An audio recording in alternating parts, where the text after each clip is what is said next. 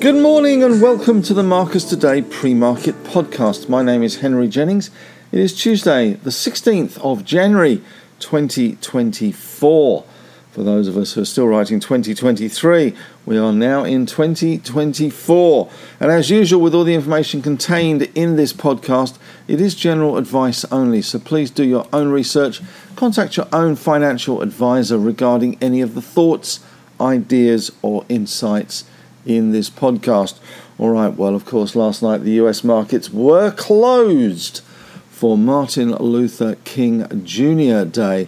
So nothing transpiring out of the US, although the US futures markets are open. Globex is open on the CME, and we have seen a little bit of weakness in those Dow futures, down around 19 points as we speak.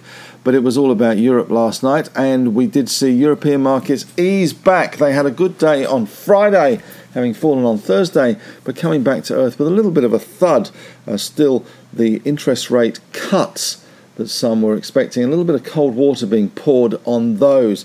I suspect that is going to be a function of the first few months of 2024. Some cold water being poured on the speed of those interest rate cuts around the world. And we also saw the German economy slightly underwhelming, to say the least. The Stoxx 600 down 0.5%, FTSE down 0.4%, Germany down 0.5%, and France down 0.7%. We saw ASX 200 SPI futures down 21 points, or 0.28%. Yesterday we saw that divergence, that bifurcation of the market continue. The banks continue to hold rock steady, and they were better yesterday, but resources were easier. The three amigos all falling yesterday, BHP, Rio and Fortescue. Interestingly, this morning we have got the fourth quarter production numbers out from Rio. Pilbara iron ore shipments, 86.3 million tonnes. The market was going for 86.7 million tonnes, 86.3 million the number. The market was going for a little bit more on that front. We have got FY24 guidance as well. That looks like it's been maintained in iron ore shipments, 323 to 338 million tonnes. Copper, 660 to 720,000 tonnes. So the Rio numbers are out this morning, and this will lead to a slew of production numbers from the big miners in the next week or so, and a prelude to the results season kicking off in February. So something to watch out for there. But we did see, of course, the US 10s and 2s. The US Treasury markets closed. The Aussie 10-year, 4.113%, up 3.5 basis points. Bitcoin having a little bit of a steadier day, up 0.7% to 42,850.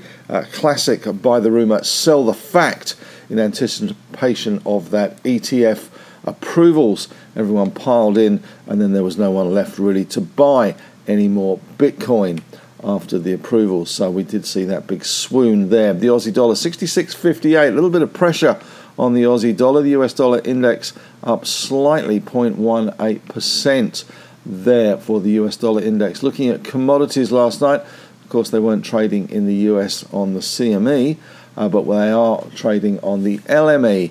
And oil, of course, trading as well. Brent crude down 17 cents or 0.22%. The WTI price was pretty much unchanged. Gold up another $8.20 or 0.4% to $2,056.9. Just for fun, that equates to 3,090 Aussie dollars an ounce. I think that is pretty much a record price in Aussie dollar terms for the gold.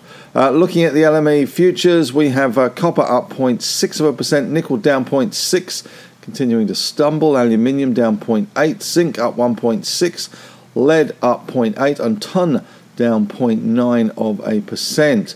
Yesterday we saw weakness again in Dalian iron ore futures down around 4%, and coal also under a little bit of pressure. Of course, yesterday was all about uranium, and that is powering ahead at the moment. Certainly some moves from the US, of course, to distance themselves from the Russian uranium issue, certainly helping. COP20, whatever it was, 48, also helping the uranium story as well. And news out of Kazakhstan that Gazprom also cutting back on their production expectations. A shortage of sulfuric acid is the reason, apparently. You would have thought sulfuric acid was relatively easy to come by, so maybe there's something else afoot there. In terms of miners overseas, well, the BHP and Rio ADRs, I'm not sure they were trading really, but we did see Glencore down 0.7, Freeport down 0.2, and in European trade, Shell pretty much unchanged, and of course the US market was closed. UBS in Europe pretty much unchanged. Barclays down 0.4 and Deutsche down 0.9%. So as they say in all the best police and toilet roll jokes, there's not a lot to go on this morning, but we are seeing a 21-point fall in the ASX 200 futures. We did have a day yesterday. We lost 2 points. It was a very narrow, thinly traded day with not a lot of news around yesterday at all, and suspect today it won't be that much different, to be honest. There is a little bit of corporate news coming out this morning. Hub24 has reported Q2 total funds under administration 91.23 billion. Quarter ago it was 82.72 billion, so that is going pretty well for them. We have talked about those Rio numbers. Certainly that is interesting. The Q4 production numbers, Rio's share on a 100% basis is now coming through 87.5 million. The market was going for 86.9, seasonally adjusted anyway. So more details to come on that Rio number coming out. Firefly Metals has reported assay results from its Green Bay project, including 46.4 meters at 4.6 copper, 1.2 grams gold. So that looks interesting numbers from Firefly Metals. FFM is the stock code there for those of you playing at home. Lotus Resources has completed the acquisition of ACAP, and it is targeting potential restart at its Kayelekera operation in late 2025. Few broker changes here today. Ansell initiated negative at Evans & Partners. Target is now $23. This gives it a 7% downside.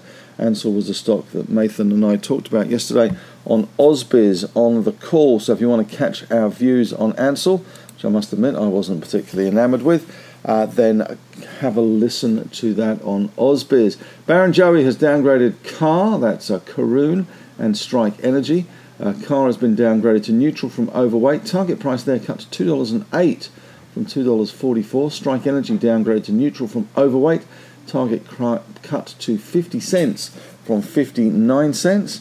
The ACCC, according to a report in the AFR, is considering taking legal action against one of the big supermarket chains. So that is about the original pricing of sale items. Charter Hall Group, CHC, the code there, upgraded to overweight from equal weight at Morgan Stanley. Slew of retail downgrades coming through this morning as well. I have written in my article this morning, Tuesday takedown is back, and certainly a couple of the takedowns there are in the retail space. That's super cheap yesterday, really set the cat amongst the pigeons. A bit of short covering and a bit of a spike higher in the retail sector, which has been on an absolute tear. It's something we discussed. Super cheap was the stock of the day yesterday on the call on Ausbiz. UBS has downgraded Lovisa to neutral from buy. Target increased, however, to $24 from $23. And we've also seen a number of other downgrades for some of those retail stocks coming through as well. So have a little read of Henry's take today on retail stocks. Also looking at CSL as well today. BHP and Rio have been downgraded by Morgans. BHP downgraded to hold from add. Target price cut there to $49 from $50. Rio downgraded to hold from add. Target increased, however, to $127 from $124. super cheap following that good trading update yesterday. We're all, it seems, going to boating, camping and fishing, buying all that gear for the Christmas holiday. Super Retail downgraded to underperform from buy at CLSA. Target increased to 16.50 from 15.25. And Morgans have downgraded to hold from add for Super Retail. Target increased, however, to 17.50 from $17. And we have seen Bank of America downgrade Super Retail Group to underperform from neutral. Target increased to $14.60 from $13.40. And JP Morgan downgraded to underweight from neutral for Super Retail Group. Target increased, however, to $15.50 from $13. So they've all got the price wrong. They've all updated their target price because the price has risen for Super Retail, and they've still kept the downgrades, or rather they have downgraded the outlook for them in terms of the recommendation. Again, I would urge you to have a read today of Henry's Take, and it's Tuesday takedown today there. Other news just out this morning. We do get consumer sentiment data this morning, and that is going to be of interest. But of course, the US markets closed last night, so not an awful lot to go on. Rio, those production numbers out, holding firm on its 2024 iron ore shipment targets. That is of news as well, but we do see the iron ore price has fallen back to $127.50. It's down 1.7%. Chinese growth fears very much the highlight there. And we did see yesterday the Chinese central bank held rates unchanged, which I think the market was going for a little bit of a tickle in terms of some stimulus. Well, that's it from me today. Thanks very much for listening. Have a great day. And as always, may the trading gods be with you.